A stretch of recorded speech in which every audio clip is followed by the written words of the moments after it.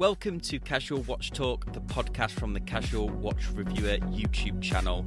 Join us as we talk everything watches, from watch collecting, the latest horology news and interviews. If you're not already subscribed, subscribe on your favourite podcast app. Let's dive into the show. Hi everyone, welcome to episode 15 of Casual Watch Talk. I'm joined by my co-host Chris. How have you been, Chris? Pretty good, Sam. And we have a special guest as well. So we have TJ, who is our sort of resident military expert on the channel. You might have seen me interview him a couple of months ago on the channel. So how have you been? Oh, great. Thank you, Sam. I appreciate it. I actually saw your announcement about a special guest, and I was wondering who it was. And then I'm humbled to be that special guest. So thank you for having me on. Turns out it's you. Yeah, thank you. All right. No, we're very happy to have you. Very happy to have you on. We're experimenting with the Zoom audio to record this, and as everybody in the nation now is using Zoom, we're hopeful that the connection will keep strong as we go through this. So let's dive in here. So as customary, we like to do our what watch have you been wearing. So I'll start with our guest. So TJ, what watch have you been wearing most this week? Yes, Sam. So exclusively for quite a bit, I've been wearing my sterile homage to the RAF Mark 11 pilot's watch. So this is a 50s era design. And the homage comes from San Martin, which, as I understand it, is a small brand out of Hong Kong. But it's a sterile design. It's available in quartz and Seiko Auto. I chose the quartz just for me. Accuracy is super important. So, hassle-free aspect of quartz, roughly the same price, is about 150. And happened to have it shipped from Hong Kong just before the coronavirus, sort of really hit the media. And so it was kind of shipping from China. I actually left the package alone for a while, caution, and wiped down the box. It's a little bit crazy, but just at the beginning of the whole thing. But really the watch is amazing. And there aren't a lot of models out there that use this design. And there's some pretty interesting things about it. One of the features I like most so far is the fact that it has lume essentially in the cardinal position. So 12, 3, 6, and 9 has really bright rectangular bars of lume on the hour index, and the other hours have a very slim lume line on them. So essentially in the middle of the night, you really just see the 4 cardinal headings. And at first I thought that it'd be really difficult to tell the time at night, but I actually find it better than others. It's just super clear, and no issue telling 10:30 from 11:30, that kind of thing. So as far as legibility, I've never seen anything like it. And I think your countrymen in the UK in the late 40s, I think they took all the lessons learned from World War II and produced the ideal simple pilot watch. It's amazing, and it's no wonder it survived into the 80s.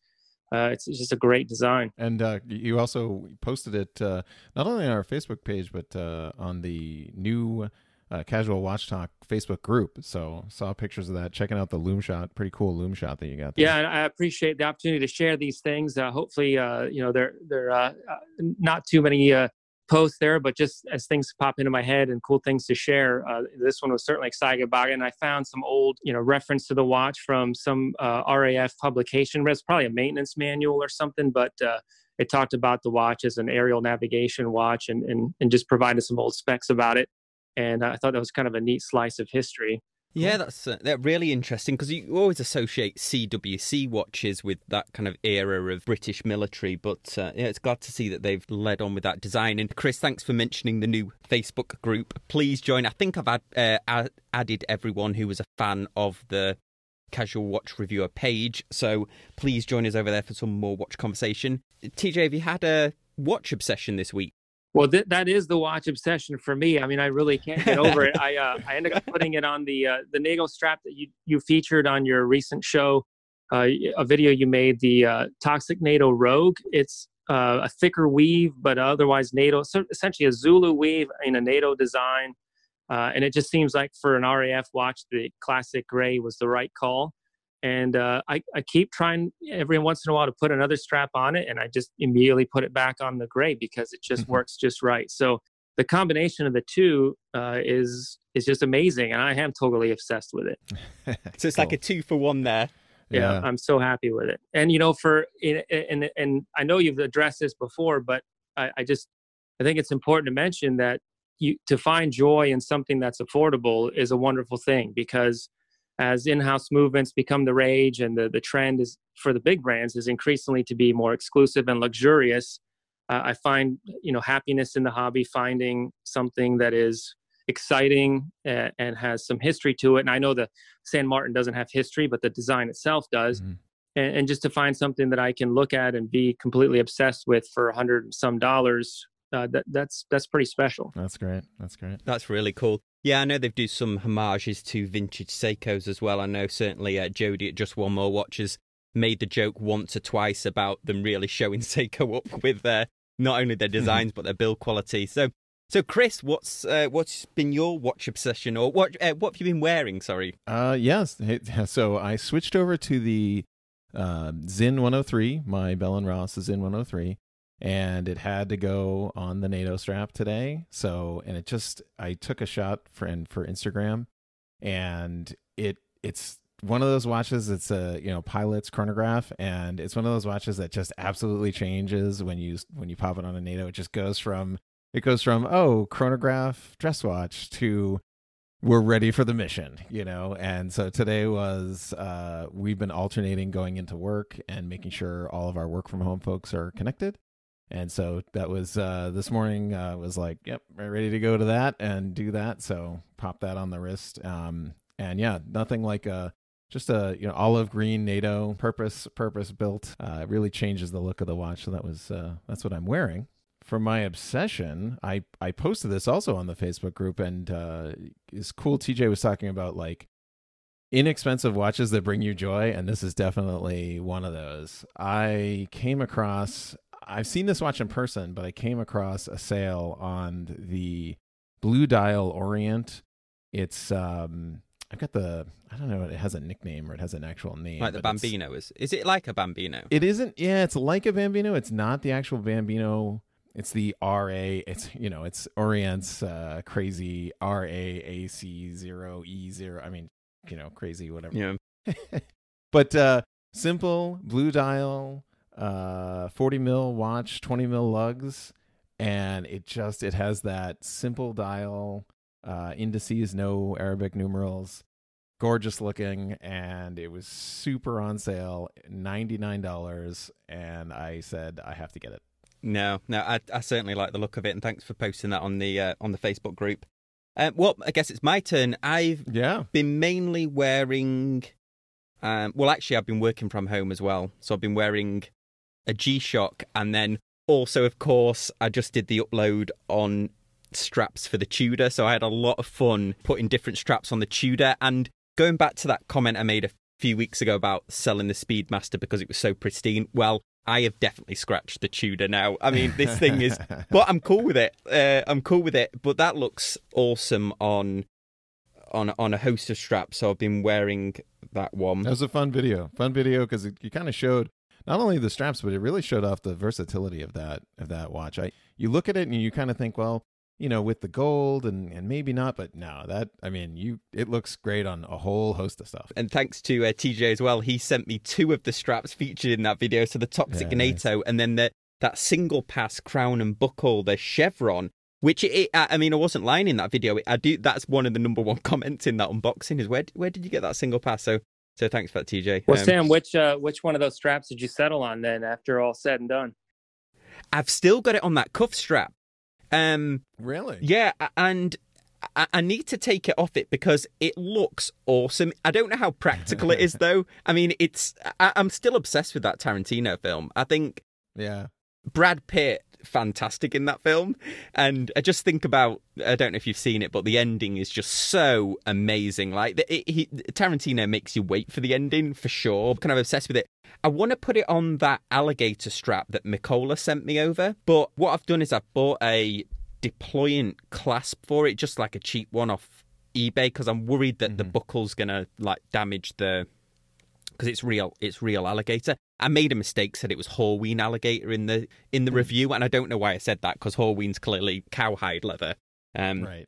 But that's what I've been wearing, and my obsession, I would say, well, that Citizen that I've got incoming, that Japanese only Citizen, I'm looking forward to that coming in. And I think that's really it. Oh, I did buy another watch, and I don't think I've told either of you this, but, and this might seem weird, this is going to sound weird to a lot of people, but as soon as they postponed the Tokyo Olympics, I had to get that Tokyo Swatch, the 2020. Oh, that's a smart move, Sam. Because I'm thinking it's such an awful time at the moment in the world. That watch is going to be a memory of, so I don't forget this time. Right. So I wonder if Swatch will do a 2021, sorry. Last week's show, we kind of went over the coronavirus. We're not going to mention it again in this show. We're going to try and keep this upbeat, but that's not trying to do a disservice to what's happening at the moment. It's just that we're trying to do a bit of escapism, I think, on this show today. Yeah, absolutely. Thank you both for that. Let's dive into the news stories. First, I wanted to start with a very grown-up and serious one. I don't know if you've seen this on Watch Pro have just released some analysis on watch sales for 2019. Okay. Really interesting who's grown and who's decreased. And Chris, not to give us credit or that the podcast might have affected Omega, but wait until I get to the Omega. Oh, boy. The Omega. Oh, boy. So first up, Rolex's sales in 2019 were up 3%. For the year, 3% in 2019. 3% for the year, which is actually good in comparison to some of the others. So they actually made $5.2 billion. But did they make that all on Datejusts? They could be double that, Sam, if they just gave people what they want, right? Right. Exactly. So that was an interesting one. One that did very well, Cartier, was up 10.5%. There's a real shocker in a minute, but I'll just go through the ones that decreased. Well, they've put Omega as flatlined because they only increased their sales by 0.6%. That is almost flatline. So this is, I mean, we've been chatting about this on the podcast a couple of times, haven't we, about the direction of Omega? Now this is sales number. This is sales. Yes. Numbers. This is okay. So it's interesting. I mean, like per volume, by volume. No, it's percentage number increase. of pieces. Yeah. Number of pieces completely tanked. Number of sales all the way up, percentage of money. Well, that's it. You're actually joking about something, but wait until I give you the last one. Okay. So the ones that decreased in sales, TAG were down 9.3%. TJ, I'll ask you about this one. IWC, which is considered an aviation watch, their sales decreased 8.7%. Now, Federico predicted this, but what do you think? Yeah, I'm not sure where that came from, but I mean, I actually have a lot of respect for their designs because they stay with legibility. So I've actually kind of pinged on some of the Breitling models for being illegible, but I really admire the fact that IWC's watches continue to be ultra legible. The problem is that how much are you willing to spend for a tool? They're an ultimate tool, but when you're buying for luxury, is that what you're really looking for? So it's almost like they're straggling two different realms and trying to combine them. And I guess maybe those that are interested in spending $5,000 to $7,000 for something luxurious don't want something that looks like a really hardcore cockpit tool, like their Top Gun model, which I love, but it may not satisfy the luxury buyer that much.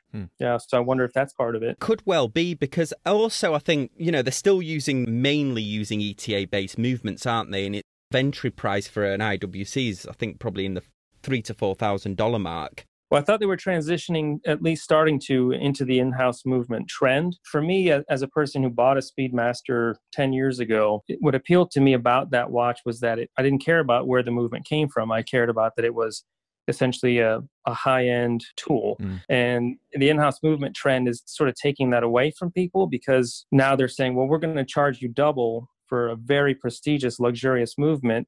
But some of the buyers aren't looking for a prestigious, luxurious, exclusive movement. They're looking for an optimum mechanical tool.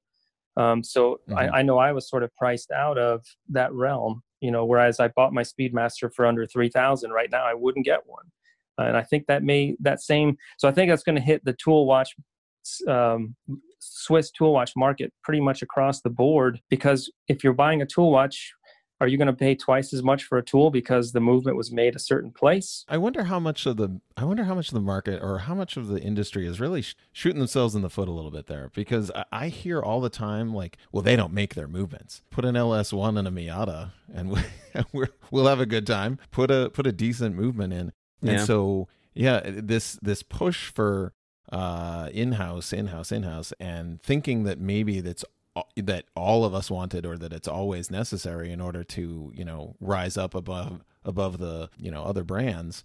I feel like they're kind of pushing it, because you're right. Your $2,800 becomes $3,800, becomes $4,800, becomes, and then you're like, oh, well, it's a decorated in-house movement. How much engineering did that cost? This will go to our main topic, which is about microbrands, which microbrands are really proving that you can make decent ETA-based watches. Anyway, I know both of you haven't seen this article, so I'm going to see if you can guess this one. Chris, are you looking at it now? I don't know. So I'm going to see if you can guess this one. So this is a small watch company. I'll give you a couple of clues. They made 900 million Swiss francs last year. They increased their sales by 181%. Can you guess who the watch company is? Swiss watch company. Swiss watch company. They went from 19th to position 8. 19th to 8th. Yeah, on the most important watch companies list. 180% in sales. 181% in sales, yeah. It might have something to do with certain NFL players that might or might not have got fined for wearing these. Oh, really? Brand ambassadors, the likes of Sylvester Stallone. Richard Mille? Yes. Richard Mille? Richard Mille, yeah. Oh, all right. So it's incredible, really, isn't it? Because you think that's 900 million Swiss francs worth of Richard Mille watches. Wow. Do they have in-house movements, though? They do, but they're made of sapphire. Right. Pressed carbon, pressed diamond. Yes, carbon. yeah. I'll settle for nothing else. Right, exactly. Wow. I think I've heard this from maybe Federico, or some other, like, just, will these stay relevant? Like, will these stick around? Will this brand be? But I mean, that growth, sheesh, cash that check. That Sylvester Stallone watch they made, I thought that was going to finish him off. That $1 million. I know, right? Oh god. It does have a compass on it, so yeah, a compass and a pocket watch, and it's it's. The next story, because I'm so down with the kids and up with popular culture, I noticed this week that Kanye West, Kim Kardashian have reunited their feud with Taylor Swift. Oh, I don't know if you've been keeping track of this, you two, but I mean, this was big news. The watch YouTube community is not without its rivalries as well, and it seems that our own Chris might have started a watch rivalry with Just Bluefish watches today. Yeah, I know. With his epic rebuttal of his last video. So, Chris, explain yourself. Yeah. So I was watching some YouTube, and a guy over at Bluefish who was checking out. And he was talking about how dirty your watches can get, which is totally true, and we're in a situation where, we need to clean these things. And he was going on and on about, how much dirt, and reading studies of how dirty it could get and this sort of thing. And then he just is he just swears off NATO. He's it's I'm not wearing a nylon strap. I'm not doing that for a while. And then and also leather. I mean, I get him with leather, but I'm it's nylon. And so, so I was like, all right, well, I just made a video where what you do with your nylon watch strap, your NATO watch strap, is you take it off, and then you place it around your waist on your belt loop of your jeans that you're about to throw in the washing machine, and then just throw them in the washing machine. It's going to be fine. And then tumble dry, and all the dirtiness will be gone. So, so I was a little oh, geez, don't swear off NATO totally. Maybe a little overboard with the viral cleanliness, but important, but also, everybody, PSA, just take your NATO straps, wash your NATO straps, throw them in the washing machine, they'll be fine. Yeah. So TJ, what did you? I don't know if you saw that video, but I mean, you're a big NATO fan. I don't suppose you're seeing this as a potential issue. I see any threat to the NATO as a threat to me personally, Sam, because I first wore them in 2009 in Afghanistan before they were cool, of course.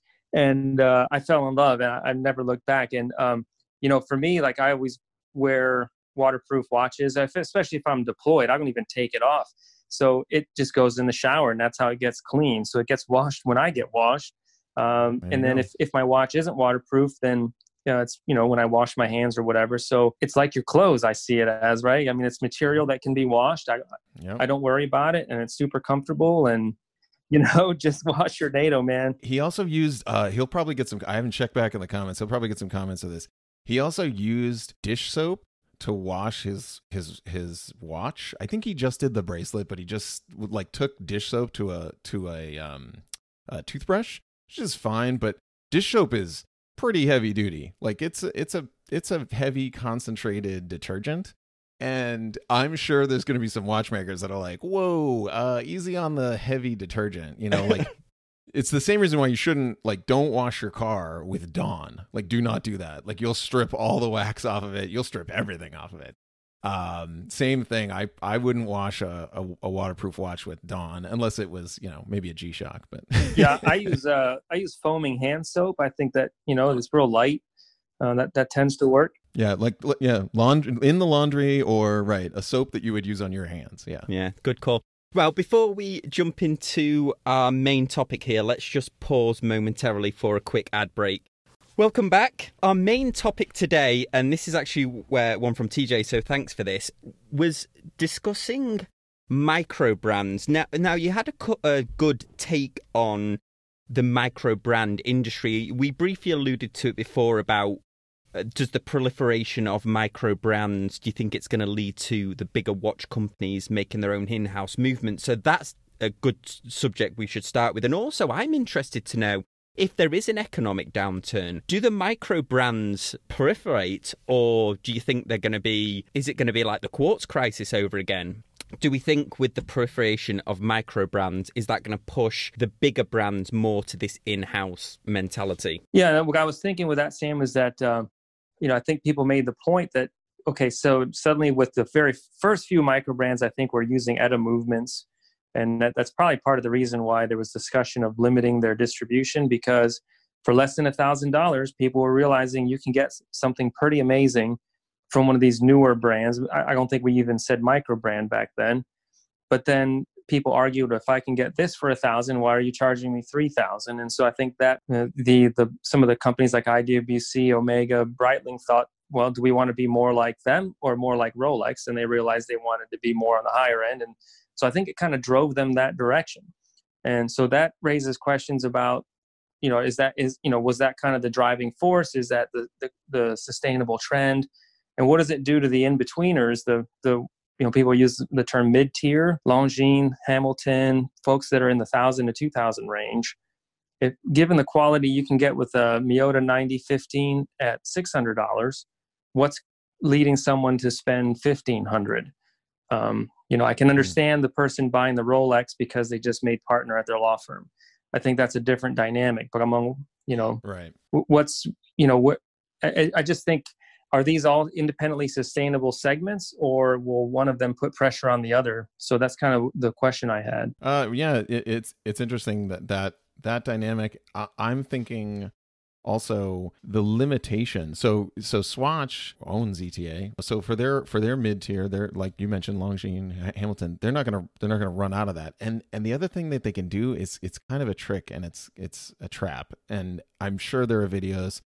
Actually, Sam, I think you might have even made a video on this, or we had a discussion about this, where, of course, Hamilton can have the H10 movement and call it in-house, but like, who's making it for them? Well, ETA is making it for them. It's the same, it's their designs, that their stuff that they already had access to.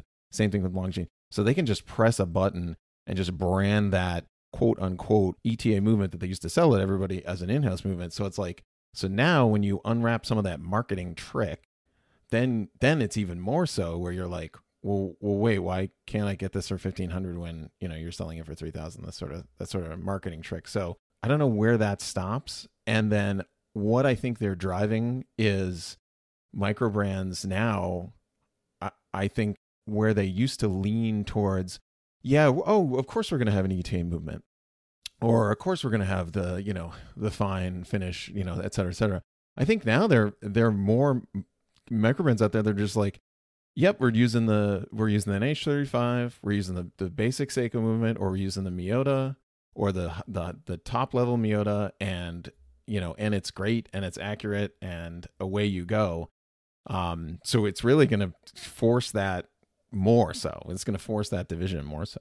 I think right now the Hamiltons and the Longines aren't afraid because the micro brands are all small volume and they're targeting the forums and the enthusiasts. But eventually the word's going to get out because social media being what it is, friend of a friend is going to see that, what is that watch? Oh, it's a Laurier or whatever it is, and they're going to see that that's a great looking watch.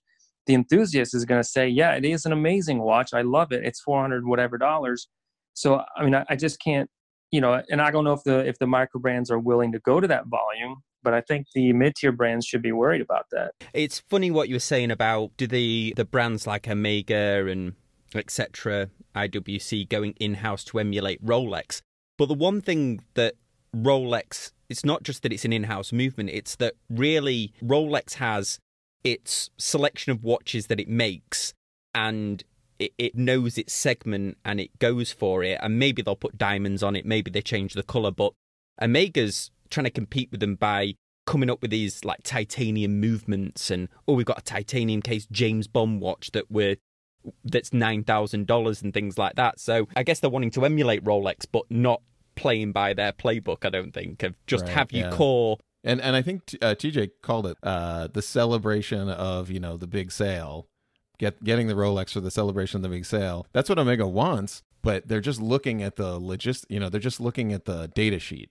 And they're not emulating what that actually means as a brand. So it's funny. It's like, well, people buy Rolex because it's a big celebration of a big event, and it has an in-house movement, and it has sapphire, and it's a stainless steel bracelet. And so like they're just like checking off boxes. Like, well, we can do that. We can do in-house movement. We can do stainless steel. We can do, we can make a really accurate COSC certified watch. Fantastic. And then the question, like in the sales team is like, well, how come it isn't selling? And you're like, because none of that matters to someone who's buying a Rolex. Yeah, and then Omega do bring back one of their icons with that 321 movement, and the fans are like, yes, thank you. We have been asking for this and we appreciate it. And then they're like, oh, well, first out the block, that's platinum and it's $50,000. So if you want it in steel, that's $14,000, which RRP, if you could get a Daytona, is less than what a Daytona's RRP is, and the Daytona's just a stunning watch.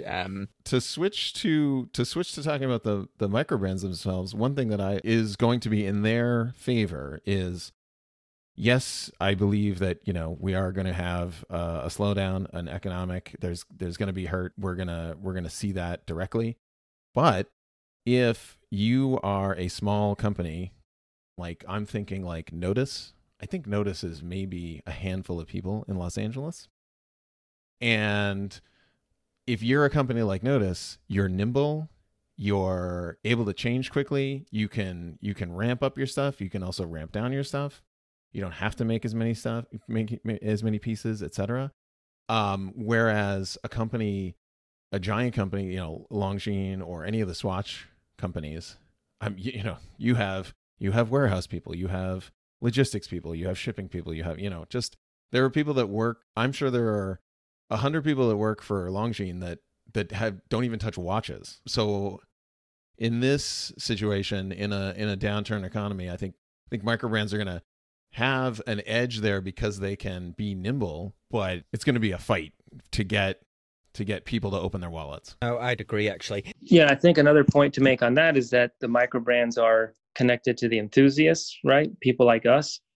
And they've got a pretty direct access to the enthusiasts through the forums. So they seem very responsive. And in fact, they can reach out and say, hey, thinking of this new design, it can kind of get interest. And they'll know before they ever start production whether or not they've got enough interest. So connectivity and responsiveness, right. And especially if someone comes up with a design that you love and in fact lets you participate in updating it or changing it, and then finally produces something for $600 that you love. Amazing. And sometimes I think the bigger brands, the enthusiast is sitting there on the sidelines saying, why didn't they add this feature? Why did they add it? Why did they add a date, at 4:00 or whatever our pet peeves are, right? Yeah, or they'll add, one of my biggest pet peeve is when the numerals on the Pilot watch are chromed. That just they need to be loomed, right? I don't want it to be shiny. Yeah. And so when a company does that, like you just sit there and cringe and they're not talking to the enthusiast. They're just talking to their design team or whomever. And so I think that that's a strength of the micro community, is that they're reaching out to us, and so we will sustain them because they're going to produce something we want. Agree. And you see some of these online sellers, Long Island Watch, etc., that are starting to stock these smaller brands. So it's not just the direct-to-consumer route that they have anymore. They actually are able to go through some of these big online retailers as well. So it's kind of legitimizing the brands alongside like Seiko and Citizen. You can buy them through the site. I suppose when these sort of smaller micro brands like Laurier, when you start seeing them on Amazon as a seller, that might be an interesting, and you can compare them. It'll happen too, because I think if you have the large brands, and I see this with companies all the time, if you're retail and you waited to get on Amazon and you're like, oh, we're going to sell on our website and we're not going to do Amazon, right? You waited, and someone can swoop in there and you can get, into that market, into that supply chain. I mean, Laurier just comes to mind. I feel like they're only hampered by the rate that they can produce them, because people are in a frenzy about buying Laurier watches I'm on their emailing list, and they're always emailing saying, look, we're nearly there, we're nearly going to release it, and so on. And I think they would be shifting a lot more units if they weren't necessarily hampered by their current supply chain, which obviously as they get bigger, then that won't become so much of an issue. Now, an interesting question about these micro brands. Obviously, in the current climate, the traditional supply routes between China have been disrupted. I know they really want to make a watch that is 100% US made. I know Detroit Mint, Dave there spoke to me a couple of times about making 100%, but they just don't have. There's maybe a watch assembly plant in Chicago, and I think it's the old Elgin plant. I suspect you can obviously get straps made over here, but I think you'd struggle to make a complete watch at scale here. So I wonder whether that will shift now that the micro brand philosophy has proved itself out, whether the US will then become a real powerhouse again, like it was in the pre-70s. Are there particular components that are sort of the long pole in the tent, in a case or gaskets, or what? Because I would imagine one of those companies would still source a movement from Japan or from the Swiss, whether it's quartz or mechanical. But so what is it in the case or the crystal, and what part is the key part? I think the key is the movement, honestly, and also the casing as well, to get the level of machining and the level of prototyping on the cases as well might be an issue, because I know Fossil own that STP line, but they must be made. They're an ETA clone, but I think that those movements must be made in Switzerland, because I think they say Swiss made the STP movements. I don't think Fossil make them in the US. So then 60, yeah, and Swiss made saying that 60% of the watch, 60% of the movement, and all the stuff that goes into it was made in Switzerland. So yeah, I know there's some small, like Weiss, he makes his own movements, or certainly heavily modifies existing movements in LA. But yeah, I think he's building parts and pieces here. I mean, certainly assembling, and there's a couple, like Notice I mentioned, assembling here. They're proud of assembled in Los Angeles. I don't know how much of a marketing benefit that has. I'd be kind of curious from a standpoint of, if I was on the board and I said, okay, so we're going to do a Swiss made watch that's, has a Swiss movement in it, and we're going to print Swiss made on the dial because we have the facilities and we can get those, or we can branch out and do a true American made, US made, US manufacturing. Because I think besides the technology to make the hairsprings, it's interesting. Like all of those, we have access to a ton of those machines. They have new EDM, wire CNC processes that can make the tiny little gears. So someone could spin it up fairly easily. As far as we have the technology, I'm not saying easily, like I'm sure there's a huge investment here. Like this is lots and lots and lots of money. So maybe that's the key. And if you just look at if you're the marketing department and you say like, okay, well, people are calling out for a US made watch, which I think is true, Yeah. but it's going to cost $300 million of, investment into a manufacturing facility. Who's ready to pop that down? And unfortunately, those facilities, which used to be here in the 80s and 90s, I mean, that all that stuff, we still make a lot of the equipment, but we don't have the factories that are. Yeah, I wonder if this will those. change as like 3D printing when you can start 3D printing metal parts with such precision. Whether that might change. But Well, I mean, EDM right now, the Swiss watch industry is using it, and it's a game changer because it just you don't have to take you don't have to cut a metal gear anymore. You just have to put this wire next to it and just a blade away with energy, just a blade away that metal.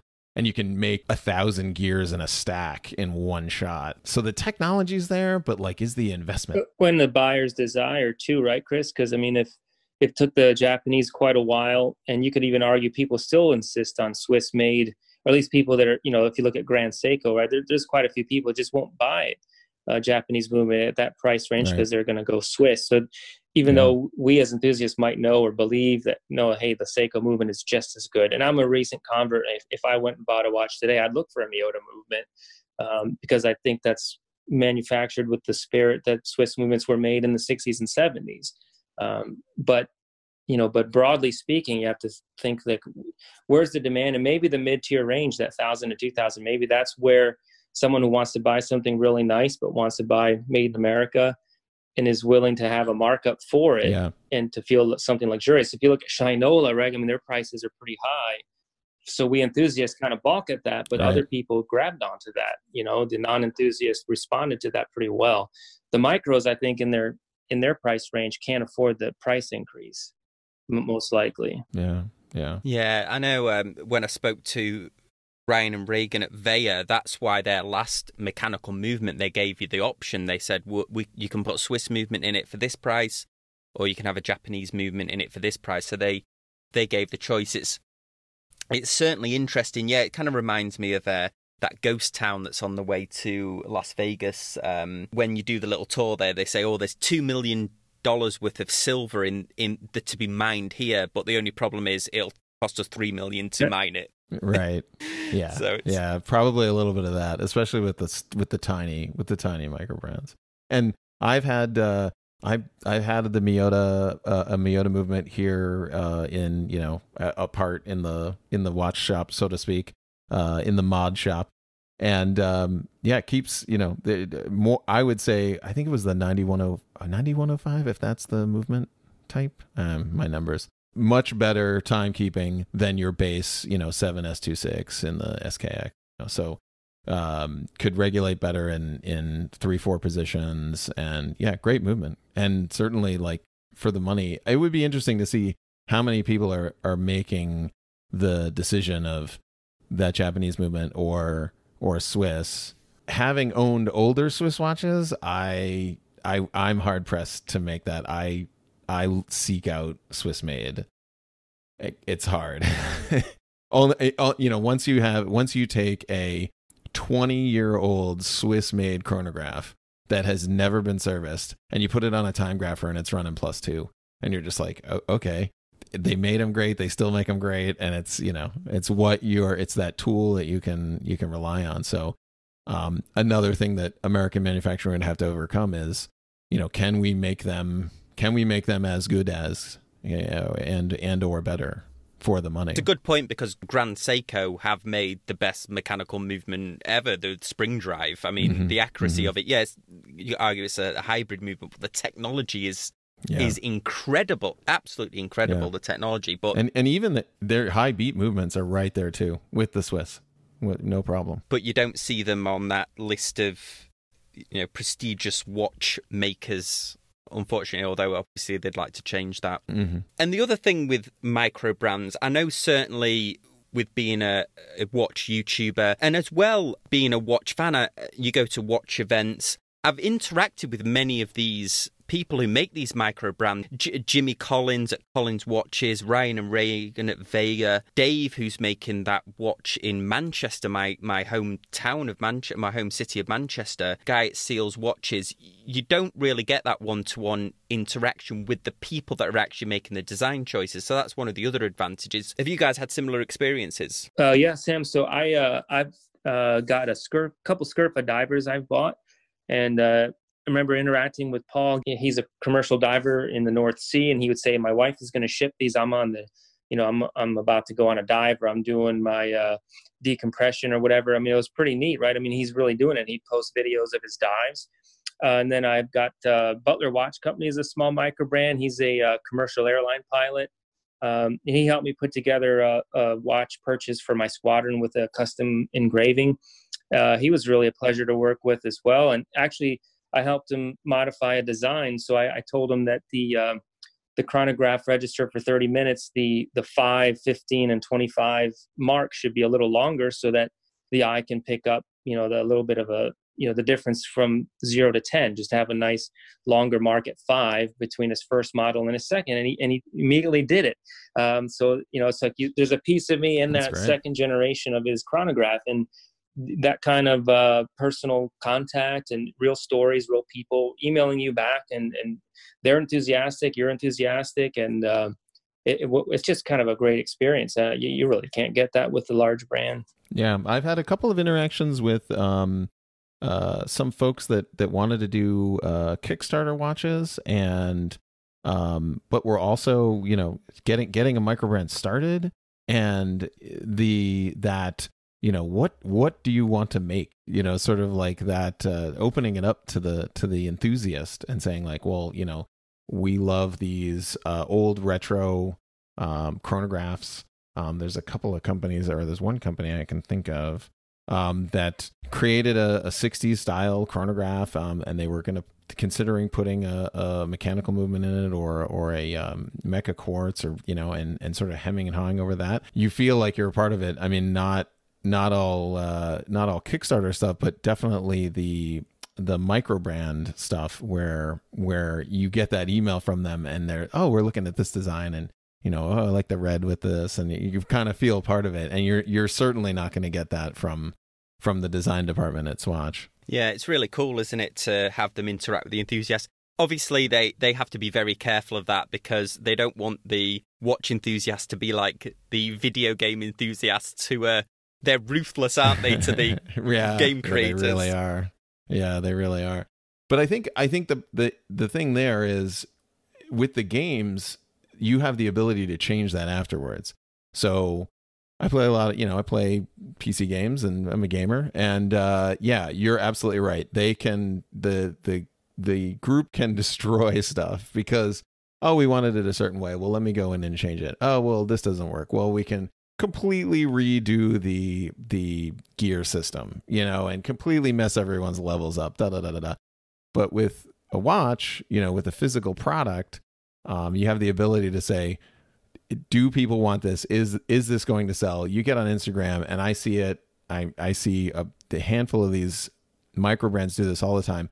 They'll post up a teaser picture, and it'll immediately have 1,000 likes, and there you go. Marketing department closed. You're set. Well, we're a picky bunch too, right? I mean, we'll see 30 posts that say, oh, I wish it was a little, I wish it wasn't 42 millimeter. And then I'll chime in saying 20 millimeter lugs are bust. And then someone else will say, if it has a date, I don't want it. We all have our things, but I think they are at least able to pulse the crowd and figure out what the majority want, or if they should offer an option. Yeah. And I mean, if I had a piece of advice for micro brands, I'd be like, don't get lost in the trying to make a watch for everyone, because it would be 41 millimeters, 20 mil lugs, sapphire crystal, and have Arabic, then just be just perfect. Try to shoot for that. Yeah, I feel like Bulliver, for me, they like to make reissues of their classic watches for the fans, but then they listen. I think they listen too much, because they always make them oversized for me. I always think, oh, you could have just kept them as the. But yeah, and I feel when they don't listen to the fans as well, or sometimes this is the power of watch YouTubers as well. I think that they can certainly. I know of one micro brand that I'm sure Jody at Just One More Watches review might have put the end to it because I never heard of it again. But I was I don't know if you have emails from Spinnaker, but they must be sat on a boatload of those titanium watches they made. Because I wasn't, I mean, I love Spinnaker watches. They make some great watches, but they made this titanium watch, which looks beautiful.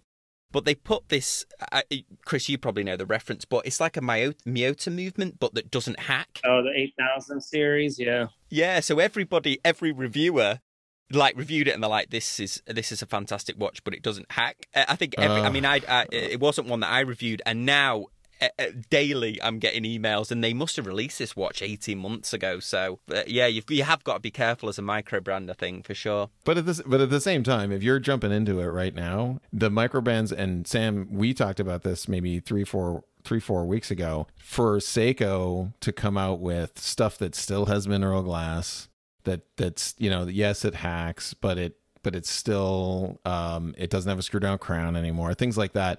Whereas micro brands just stepping up the game, where it's like now when I look at watches, like, of course it's 100 meters water resistant, of course it's Sapphire, of course it's screw down crown, of course it's, you know what I mean? It's like a check, boxes, this sort of thing. So they're doing a great job there, to stay in that market and make the commenters happy. Yeah, it's funny. That was my argument with Omega, wasn't it? That James Bond, that flipping titanium watch. There's that, is it the Hayton watch brand that they've got like a titanium watch for maybe the $300 mark, and the case on that looks fantastic. I refuse to believe that Omega. I mean, they might have made the mesh strap in titanium, but anyway, that's beside the point. But okay, well, we're getting close to the end here. Any of you have any last comments on our micro brand discussion? No, but if anyone from Marathon Watch Company is listening, I'll say it the way I say it all the time. They need to do the Navigator in stainless steel. If you see any posts on watch forums about this watch, you'll see people bemoan the fact that they use a carbon case, which is practical and cheap and light, and I do love it. But if they made that in steel, it would be my one watch for life, and they just need to do it. And I did contact them on the Facebook page and asked them. They said they'll take it under advisement, but for the love, please, they just need to do it. We'll use the platform. Yes, we'll amplify. It's my mission. It's definitely a funny one, that, isn't it? They think that polymer is fragile on a watch, but they would happily have a firearm that was. Oh, it's indestructible. I just want it to be. I kind of want to go throwback a little bit to the old school version, and I just think if I go flying, I'll wear the polymer version. But for wearing about and everything, it would be the perfect watch for me if they had a steel one. This would be a dream. Okay, guys. Well, thank you very much. Let us know over on the Facebook group what you thought of this discussion. Please join Casual Watch Talk, the new Facebook group. I would just like to thank TJ for joining as our special guest today. Thank you, Sam. It was awesome. Thanks so much. And Chris, thank you for being my co-host as always. Thanks, Sam. As always, guys, we really appreciate you listening, and we'll see you next time on Casual Watch Talk. Thanks, guys. Bye.